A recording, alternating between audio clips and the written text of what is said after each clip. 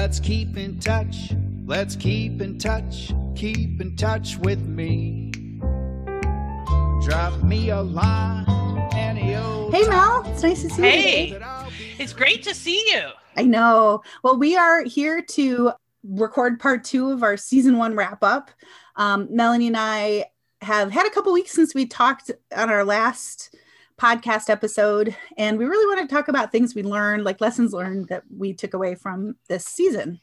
So, Melanie, boy, I don't even know where to begin. One of the things that we were talking about before we started recording was there anything that surprised you that you heard from? Not too much.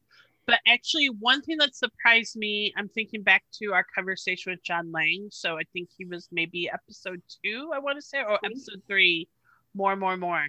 It's surprising to me, and it shouldn't have been, that the English language teaching and international education is suffering so much in Australia, because I thought, well, but they're managing the pandemic really well. And, like, you can go wherever you want. Like, if you remember when we did our interview with John, the COVID situation where I am in California was really bad at that time.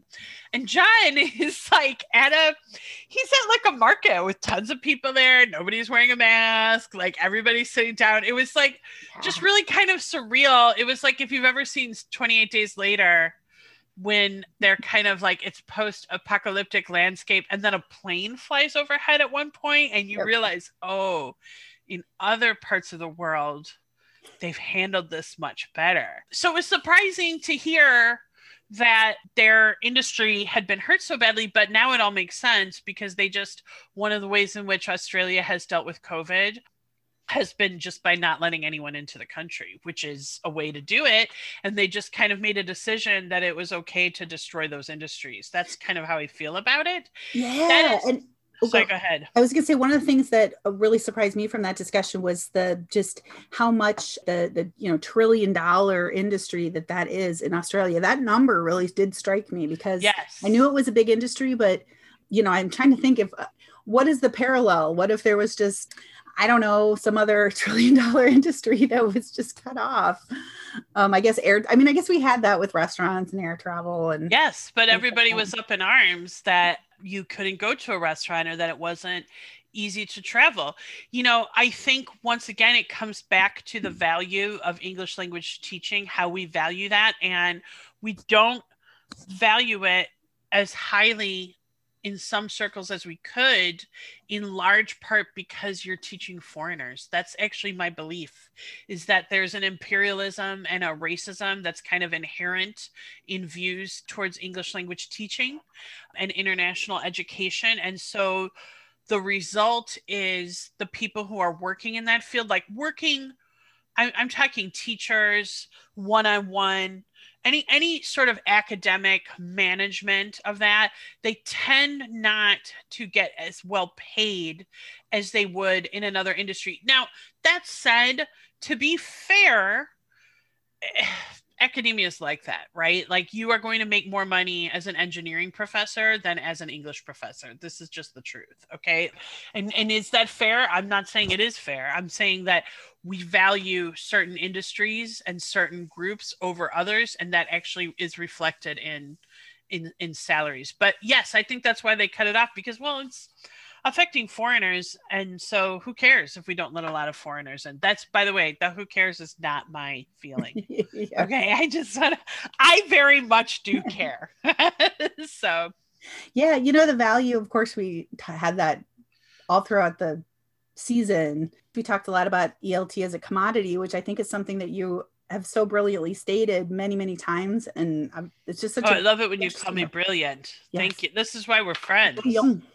And there were definitely some things that I, as an outsider, was surprised about. I remember one of the things that Jeffrey shared with me when we were talking about English language teaching in Korea and salaries. And he talked very candidly about it's not a high salary, and he has housing, which makes a huge deal. Yeah. But one of the things that he said that like kind of made my jaw drop was that he said recently he'd been looking on Dave's ESL Cafe and just looking at listings for teaching in South Korea, and the salaries, I think he said they were like, I can't remember how many won, but like basically like $2,000 a month. Yeah. But his point was, I was making, what he said was, I was making $1,500 a month teaching English 30 years ago in Korea. That's shocking. Yeah, it was really, really like, I was like, are you kidding? In 30 years, the salary is basically the same. Well, that's true, and it isn't, skewed, right? Because I'm sure he makes a better salary than that, whatever he's doing. But my point was like, for somebody who wants to go and teach, that salary marker hasn't really raised the entry much. level. Yeah, and what I was going to say is what you would find on Dave's ESL. Who goes to Dave's ESL Cafe? Honestly, many people. Dave's ESL Cafe has been around forever. Yeah, it's still a place where people go to get information, but in my experience, the people who go to Dave's ESL Cafe tend to be people who are just starting out in English language teaching. So, if you're advertising on that website, you can advertise, to get lower salary people, because the potential teachers who are looking for a job there don't know any better and don't know that they could do better. It's also true too that that's just a sample of what he saw. So there are probably, and I have heard this, although I myself have not worked in Korea or Japan, but I have heard you can get like a really nice deal, a decent salary, really great working conditions in Korea and Japan in particular. But I would doubt that those opportunities are going to pop up on a place like Dave's ESL Cafe. I suspect that you have to know someone, you have to have been there for a while to like make the connections that's going to lead to that job in most cases. And again, I don't know what the salary would be, but my guess would be that it would tap out around $50,000 a year, which is, by 2021 standards, kind of low. So when he and I mean, again, I think I cut this out of the recording, and I'll confirm with him that we can share this, but his take-home pay was much lower than that. Wow. Part of the reason was because, he has to pay into the taxes, he has to pay into pension, but he's not a citizen, so he's never going to get that money back. Right. So he pays into so that, those were some when he talked about here's my salary amount, but then this and this and this and this comes out. That was a surprising statistic for me. And again, it's just one person, and you're right, it's not right. So I mean, and it is true, like when I was in the UAE, I was making around 50,000. I don't remember exactly what my salary was, but we're going to say it was around that.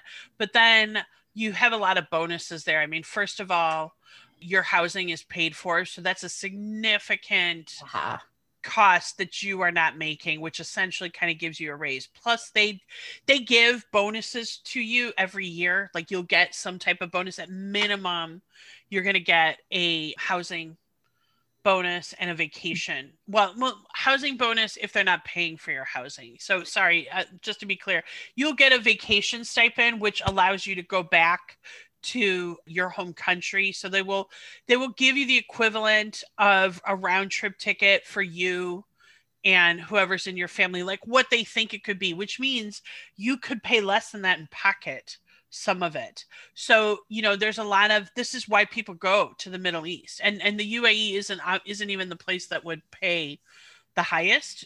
Saudi pays the highest. And also I know people who are making more than me because they were either at different universities, or they'd been there longer, or they started with more experience than I did. So for example, if I went back to the UAE now, I could probably get a higher salary than I did then because I have more experience. And it's sorry, go ahead. Well, what I was going to say is, one of the things that I think that is important about talking about value and value as an employee is the salary amount. And yes. I have worked with bosses who were who were like, never tell anybody your salary, never tell, because I had reports at the time as a manager, never talk to your reports about how much other people are making. I was like, well, I'm not going to talk about tell other people. But I also know that secrecy is what enables the inequities to continue. Yeah. So isn't it funny that that's our whole cultural taboo, which just benefits certain groups of people? Yeah. So I think it's important for, anyone listening to the podcast, like you did share, how many years ago did you teach in UAE? I taught in the UAE from 2012 to 2015. Yeah. But here's the thing about that.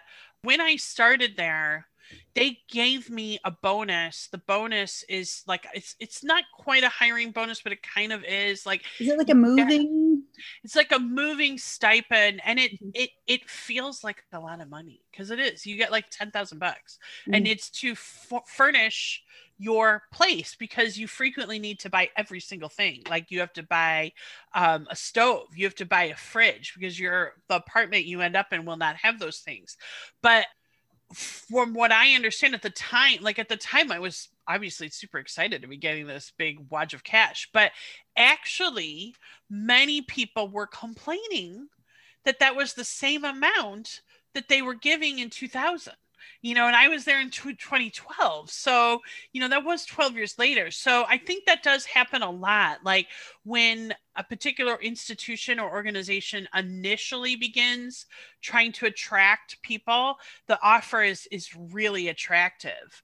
And it's still attractive 10, 12, 15 years later, but it's just not quite as good as it was at that time. But, sometimes you're in the right place at the right time. That's just how it is, right? Yeah. Well, I thank you. I mean, I think it's important that you did share your base salary and talk. And of course, you may, like you said, there were other bonuses and stipends, but it's important to know salaries. I think when you're in an industry, I think it's important to know what your competitive salaries are. Plus, that salary is a year-round salary, okay? And that is actually rather unusual for many in the English language teaching. Not all, but if you are a teacher, you may be teaching week to week. So your schedule will change depending on the week. You may be teaching semester to semester. That's very common. So one of the benefits, and actually a reason that I went to the UAE, was because I wanted a permanent faculty position to enjoy just having that stability, because that is one of the things, it's one of the things that attracts people to English language teaching, is that you have a lot of freedom and flexibility. You can go to Thailand, you can go to Prague, you can go to Peru, or wherever you want to go. But the other side of that is that there is this, as Julie Butters referred to it, this precarity in the industry, which many people that might be listening today will absolutely understand, because we've all just been through it with COVID. Many people lost their jobs. I know a number of people in the ELT industry who either had their hours significantly reduced or were let go.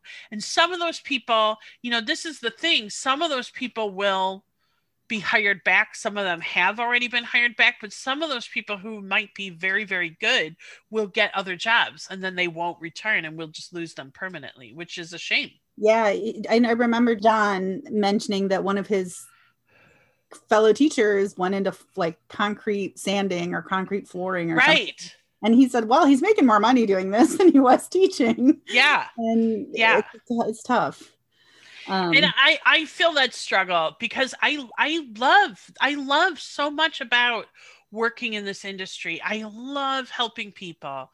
I love language. I love talking about language. Look, this is why I was like, hey, let's do a podcast. I love talking about this stuff. It's interesting to me. And I know I'm not the only person who finds it interesting. And, I feel like it is a calling.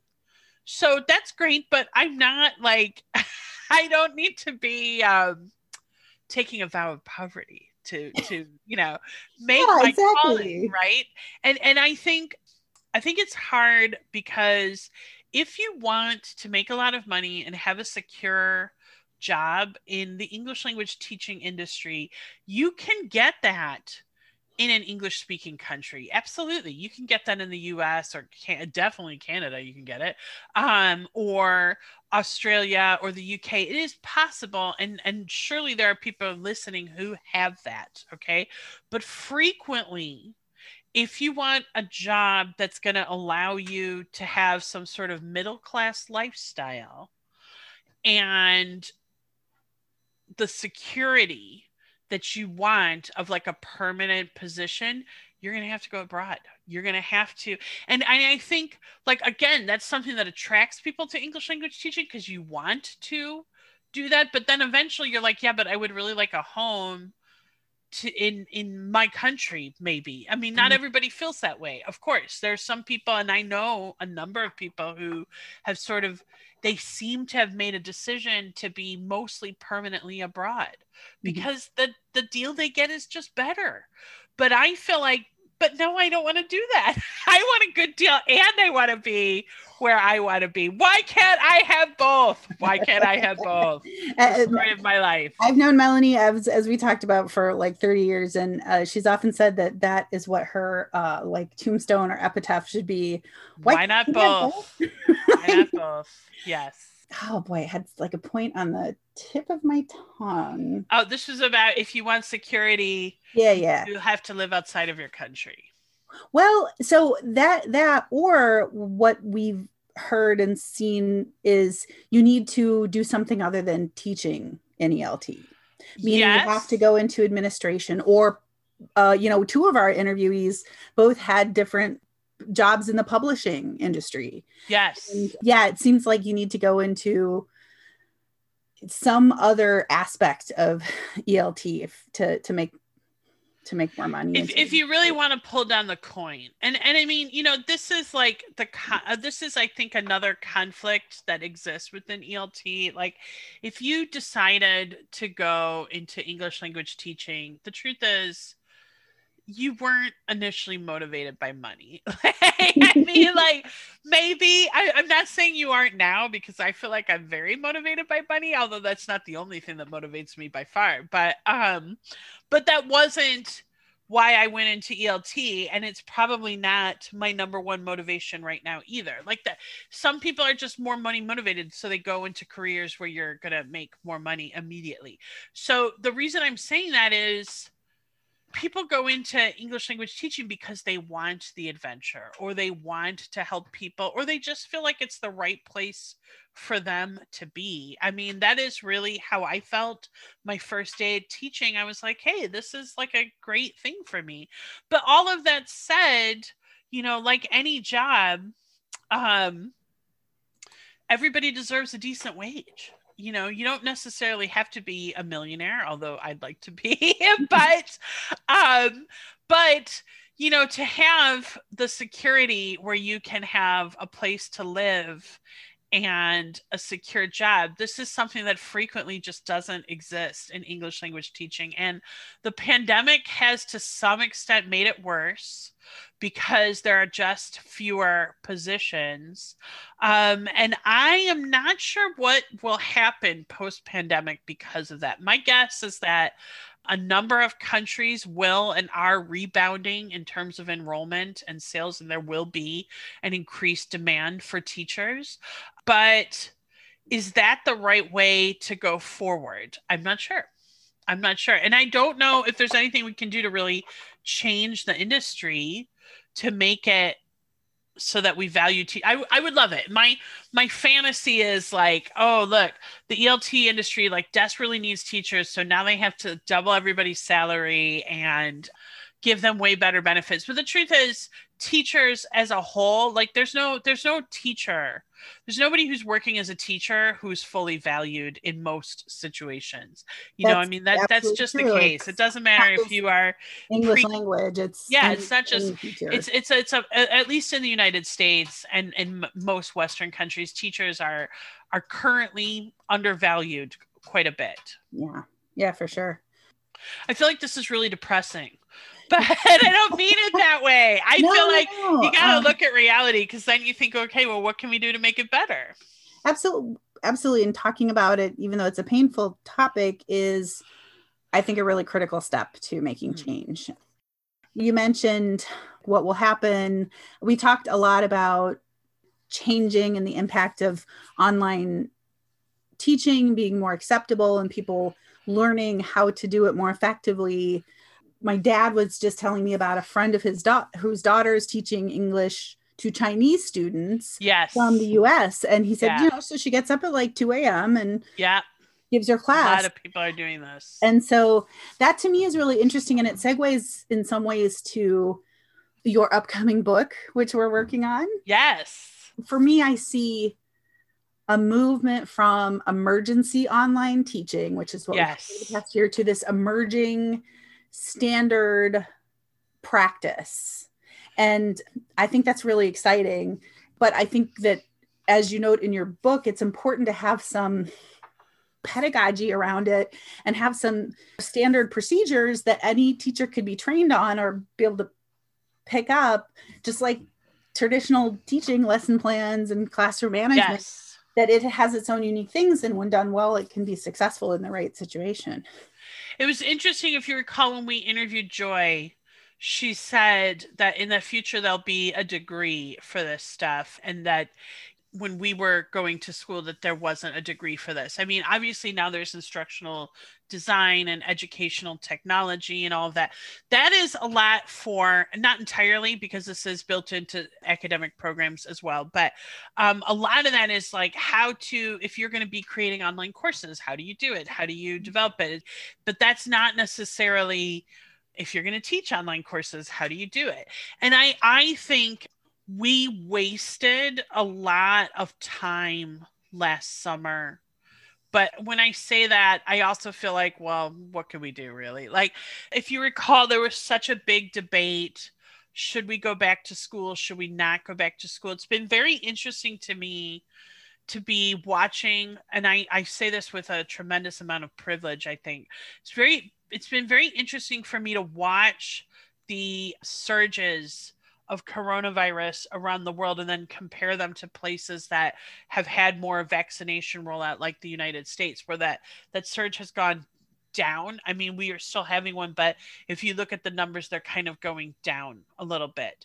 And I feel really sure that in the fall, we're going to be able to go back to school pretty safely. But last summer, we spent all this time going back and forth. Should we go back to school or not? And then in the end, a lot of places did, but then they had to close quickly because of surges. And so we're still, I mean, everybody has learned a lot about being online. There's no doubt about that. Most teachers have learned a huge amount about being online, but we're still not quite in a place where I would say, hey, we're experts. We have a good system in place for this stuff. Hold on one second. Rob says hi. He's hi. In the background. You just can't see him. Okay. So I think what we need and what we haven't really had is like a full, let's truly develop our online system. Some places are now starting to do that. And I mean, it's interesting here in Los Angeles, I'm seeing billboards for big universities saying, hey, take your classes online. Like they've just realized, oh yeah, we can do this. But I also think so many things need to be worked out. So if you remember when we talked to Beth, she was talking about how she hated the hybrid method. And quite frankly, I don't blame her, because what she was having to do was try and teach students online while also teaching students in a classroom. I know a lot of teachers are having to do that right now. And quite frankly, I do not think it's sustainable, because the style of delivery is so different when you're in a face-to-face classroom compared to an online classroom. So no matter what, someone's getting shortchanged. And I suspect in that case, it's the online ones, because there are only like 2 of them compared to 12 in a face-to-face classroom. But these are the types of things that we need to work out. Like, how are we going to do a hybrid? To me, a hybrid model would be something where the students worked from home a couple days a week and they came in to school a few other days a week. And if you did a situation where somebody never came in, you need to have a teaching assistant or somebody to be working with them. What I was going to note, I was talking with a colleague of mine who's, I think his son is in 3rd grade and it's in the US. And he was describing his school's hybrid model. And it is a very nice school system. It's a very nice community that he lives in, and they can afford to, he said they have the teacher teaching the, in-person students, and then a second teacher's assistant or team teacher. I think he said they were doing team teaching, a team teacher who is basically giving the same lesson online. Yeah. And that's a really cool idea, but we just talked about how hard it is to pay teachers and for teachers to make money. And so the reality of most school districts being able to provide that is, well, it's not real. It's not realistic, I don't think. And so they get into what Beth and Jeffrey both described, which was, I have some people online, I have some people in person, and I keep teaching to the people in person and I forget about those guys online. Yeah, it's just so easy. I just think you're asking too much of a teacher to have to, the method of delivery, and this is another reason I wrote that book, is that there are things that you can do in a face-to-face classroom that you can easily do online and vice versa. But there are some things that are really fundamentally different, as I think we all know right now. And there are some techniques that just work better online than they do in a face-to-face classroom. Yeah, for sure. One other thing that I thought was really interesting over the past year, not just in our podcast, but over the past year and talking to some of the teachers, is just how creative they've been with doing online classes and using technology and using, different virtual learning environments, or just what they have on hand. When we did our teach-a-thon last summer, Caroline McKinnon did a really interesting demo where she just talked about I think she called it web questing or something. And it was it was a web quest. Yeah. With her students. And it was really just using search, talk, discover, discuss. And to me, that was such a creative, I'm sure I was again, outsider, but it was a creative way of using what was available because they weren't face-to-face. Gosh, we just saw so much of that over the past year. What have been some other techniques that you have either taught or heard about for online? Yeah. One thing that I have tried to do, and, I'm not sure if if there's a better way to do this or what, but I feel like one thing that feels like it's really missing in an online classroom is this sort of organic bonding chit chat that happens in a face-to-face classroom. You can turn up in your face-to-face classroom and say, hey, how's it going today? Somebody will say something. If you get there and there's only 2 students who are there, you can have a conversation with them, but it's much harder to do that in an online space. So I've done a lot to sort of develop a conversation with my students. I'm on a semester term. So my first class, I frequently will have them write me something very short, and I have them email it to me, and then I will write back. And I have a couple different assignments like that throughout the early part of the semester, especially, where I am not necessarily giving them a grade, but actually just responding to what they said and sort of starting a conversation. And then in the middle of the semester, I organize conferences with all of them where I am like chatting with them about their paper and things like that. And one of them did pick up on it. They said, I feel like in this class, we're talking to each other in a way that we're not talking in my other classes. And it's all kind of my design. So that's a technique that I've used to kind of get that bonding going. I've also done a couple things where I've really maximized my breakout rooms.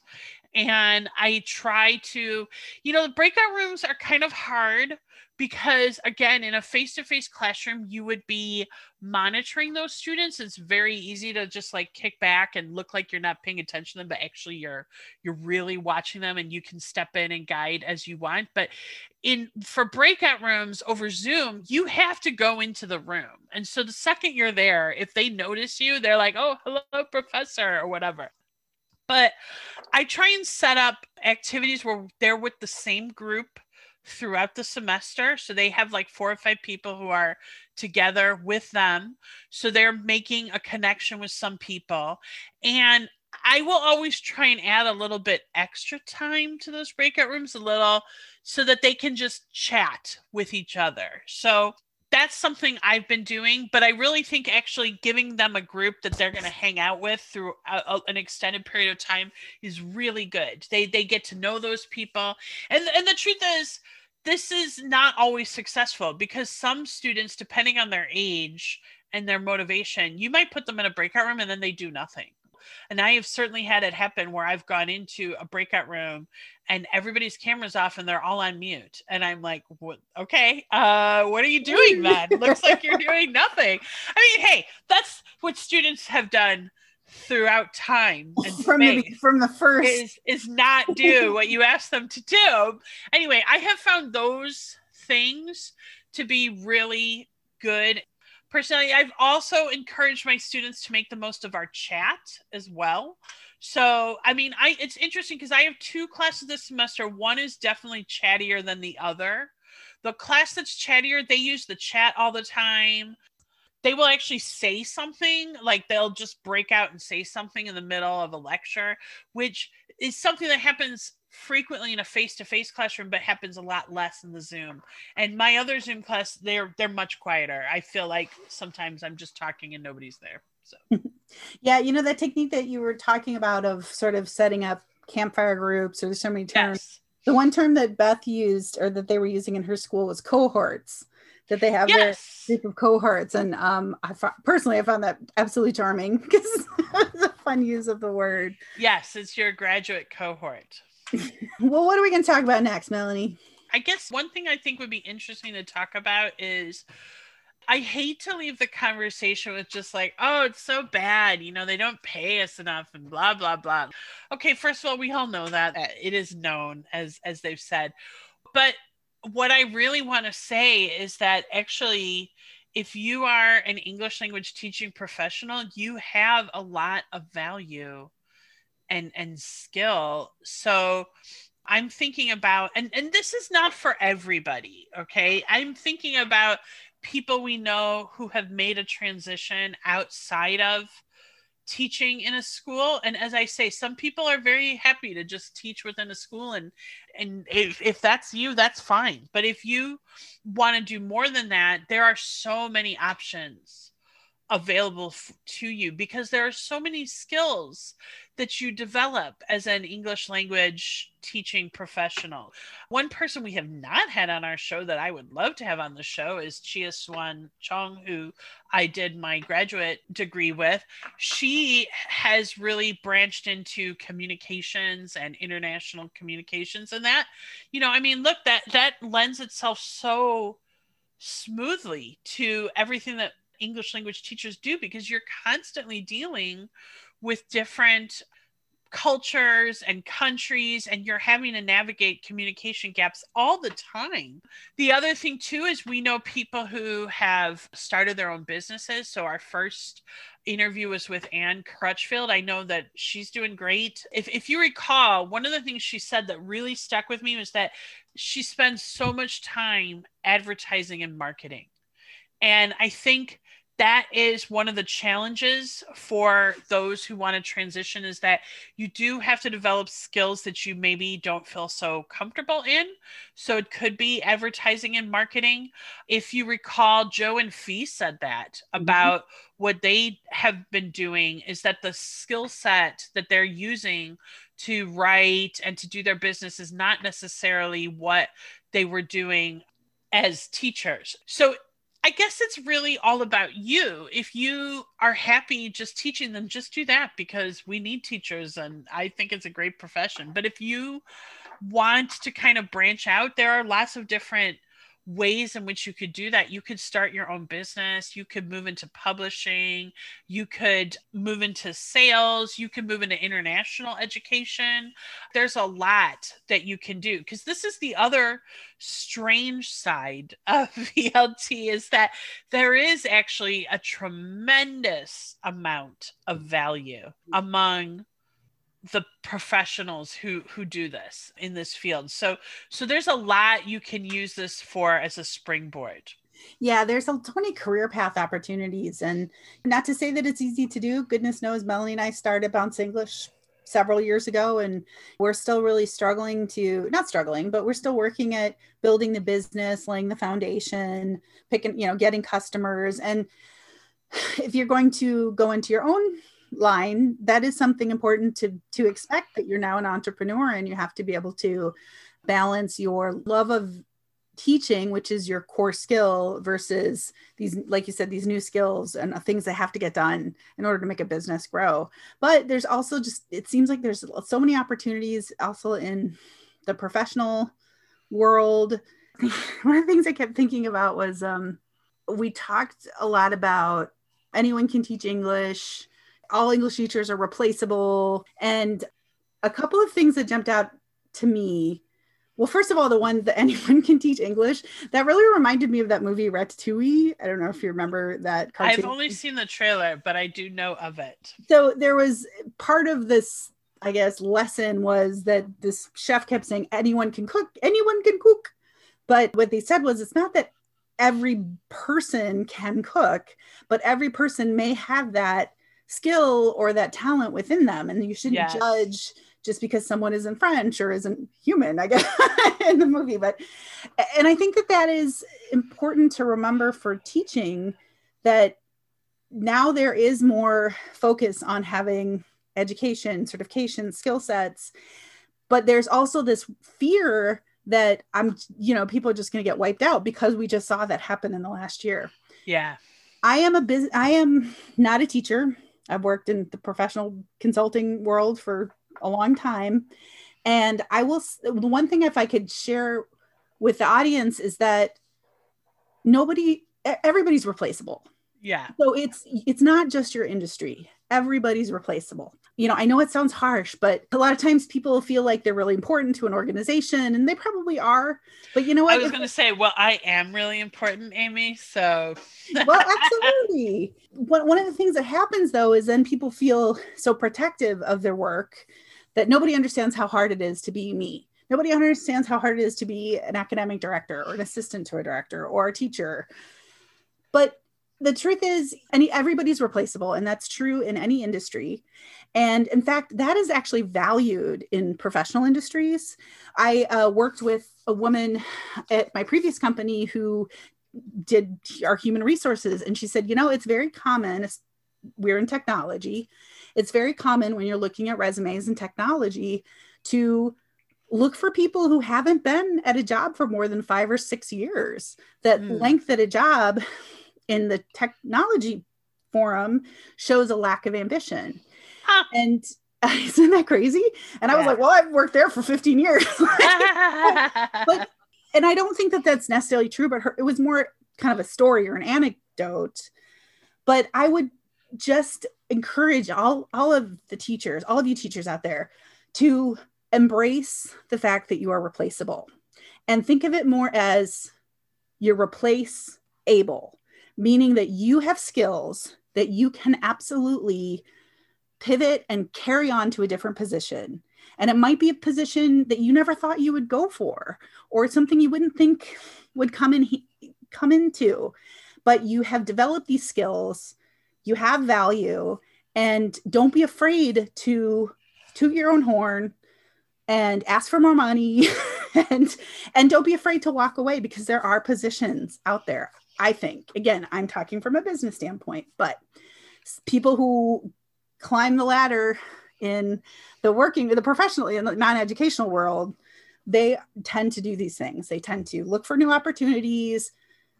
Don't be afraid of thinking about being replaced. Think of it as an ability that you have to pivot and move on to something else. So basically what you're saying is not like you yourself are one day we'll just replace widget A with widget B. Although that is kind of what you're saying. What you're really saying is you have skills that are transferable. You don't have to be a barnacle to the good ship, whatever. And that's interesting. And I just want to say this, when I was much younger, I was very concerned because I felt like I had moved from a lot of different jobs. I'd done this job for a year and a half, and then I went and did this job for 2 years, whatever. And now it's like the world is caught up with me. They like that. When they see that, like, the one caveat I would say that this HR lady said was, well, you don't want somebody to move a job every year. You want to see that they're there for a couple of years, have developed a skill, have contributed, and now we're ambitious enough to move on. And by the way, everybody, I'm a complete hypocrite. I have not updated my LinkedIn profile for like 2 years. As Melanie knows, I am constantly like, oh, I'm not good at my job. So I'm a hypocrite. I accept that. But I would encourage everybody to take my advice. Even though I updated my LinkedIn profile like I think 2 weeks ago. But I think I probably update my resume and my LinkedIn like every 6 months or so. That is fantastic. Everyone should do that. Really. Thank you. Basically, be like me. No, just kidding. Just kidding. There were a couple of things from our COVID discussions that kind of jumped out at me that I thought were interesting. It's been a difficult year, more than a year now. We'll say 18 months or so. But it's been a challenging time for everybody. Educators, like so many people in so many industries and so many people who weren't even working, rose to that challenge and did their best to create great materials that did help students learn.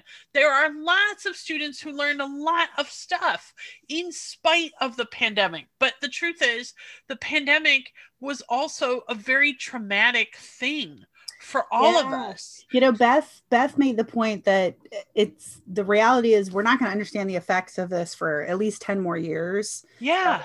We're still in it, and you just got to keep moving forward, and the time for reflection is in the future. It's funny because now that, we're recording this end of April 2021. We started our recordings for season 1 in December 2020. I feel like we're in a very different place than we were at that time. And I have just taken a trip from Chicago to Los Angeles. I really felt at the airport, okay, I guess this pandemic is over. It's not, but there were so many people there. People were close together. I am totally vaccinated. And I was thinking to myself, man, I hope that vaccination works. And I hope these other people are vaccinated too. But also, like, I spoke to some friends who just came back from a trip to Hawaii. They said every single place they went had like a 2-hour wait. All right. So the reason I'm mentioning this is because I think, things are quote unquote going back to normal or going as they were, and kids are going to be right back in school. They're going to be back with their friends. Many of them already are. They're going to catch up on a lot of this stuff. This is what I mean. Kids are resilient. If they didn't learn thing X when they were 12, they can learn it when they're 13. That's my attitude. Yeah, for sure. The other thing that made me chuckle, and I think it was Jeffrey again. He's just a more recent interview. So I've tremendously valued everybody we've talked to and had like so many interesting takeaways. But the other thing he said that was funny is that so quickly after COVID started, his students started using it as an excuse to not get their shit done. Yeah, exactly. I gotta say, fall 2020, I can't tell you how many emails I got from students who would say something like, well, it's been really hard with the COVID, blah, blah, blah. And of course it has, and actually in all cases, I was just like, sure, fine. But they know they can use that excuse. Yeah, it's like, and hey, let's be honest, Amy, think back to our own college days. Would we have used that excuse? Oh, yeah. And my I'm just really suffering because of the COVID. I can't get this paper done. And my professors would have absolutely been in the right to say, COVID didn't give you that C on the paper. Yes, it did. Oh, well, so Melanie, what's happening with Bounce English? Where are we going from here? Well, I think we've done some really exciting things recently. We did this podcast. That's great. We've done a little bit more focus on the types of training we deliver. So we just created some great materials for training corporate clients. And also we have a couple things on the docket where we're delivering some training workshops to organizations. So I'm speaking to an organization at the end of May in Colombia about training, and I just did a workshop this week. So that's kind of what we're doing. You've also written a short book about Oh yeah, and I wrote a book. It's a fast read. It is all about how to make online teaching more engaging and effective. It's called From Panic to Pedagogy. So it's this idea of moving away from holy crap, I have to teach online. What do I do? Which I think many of us have now moved away from that and are looking to improve our skills with that, because even as we go back into the classroom, we can't unring that bell. There are too many people who actually have really thrived online. And I don't know, I mean, I for one, I know they're going to want us back at the place I teach. I'm assuming they will want us back on campus in the fall. I have already said, hey, I'm very happy to be your online person if you want one. So my point is, there are teachers and there are students who have really found online teaching works well for them. I like both. I'm sure, like, if you remember, Amanda said, when you go back in the classroom, you will feel like you're on a high. I'm sure that's true. But I also am very, very happy doing trainings from home. I'm amazed at how easy and fun it's been. So I wanted to share some of the techniques that I've learned and just some of the things that have worked for me in a very simple book for people who want to get better at online teaching. Yeah. It's got a lot of interesting parts to it. It'll come out probably early summer. We're still trying to figure out the best approach for distribution, but it has some really, really great stuff in it. So as we think about moving forward with the podcast, I think the theme of where do we go from here has been a big one. Yeah. We kind of want to put COVID to bed for, to some extent. What are you thinking for this next season? Well, I mean, COVID is not over, obviously, but I think as more people get vaccinated, and I really, really hope we do more to vaccinate countries we do more to help countries that have had less success getting their populations vaccinated. But as more and more people get vaccinated, COVID is going to be more and more in our rearview mirror, I think. And we now have a new world. So the question that has really stuck in my mind is, where do we go from here? What does English language teaching look like? I know you didn't see that, audience, but Rob just snuck up on Melanie and gave her a little kiss. Yay! That was really nice. So how is teaching in a post-COVID world different? We're going to go back to the classroom, but what will we keep? Because we will keep things. So that is a question, and I would like to explore more deeply this question of value. And I think this could possibly be of interest to our listeners, how you can take some of the skills that you've developed as an English language teacher and what else you can do with them, how to go further with English language teaching, whether that is to further develop your skills as a teacher within the classroom, which is a very useful and worthy thing to do with those things, or whether you want to take those skills and go into something entirely different. But this is sort of what I'm thinking would be very interesting for the next season. Yeah, for sure.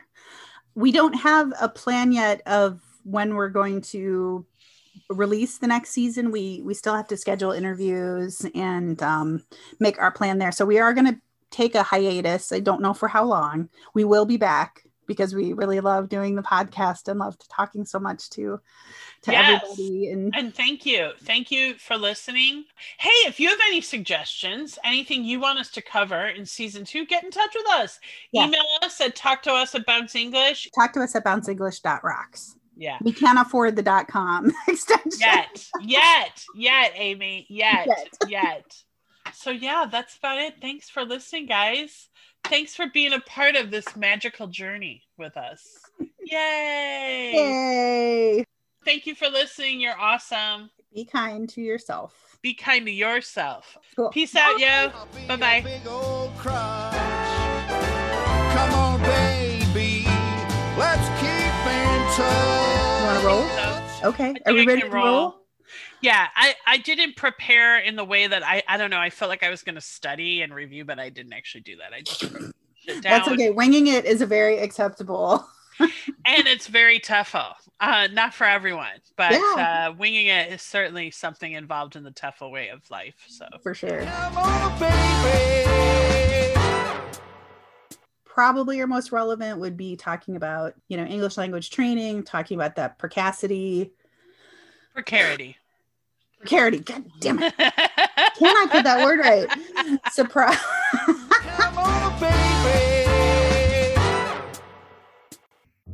Let's keep in touch.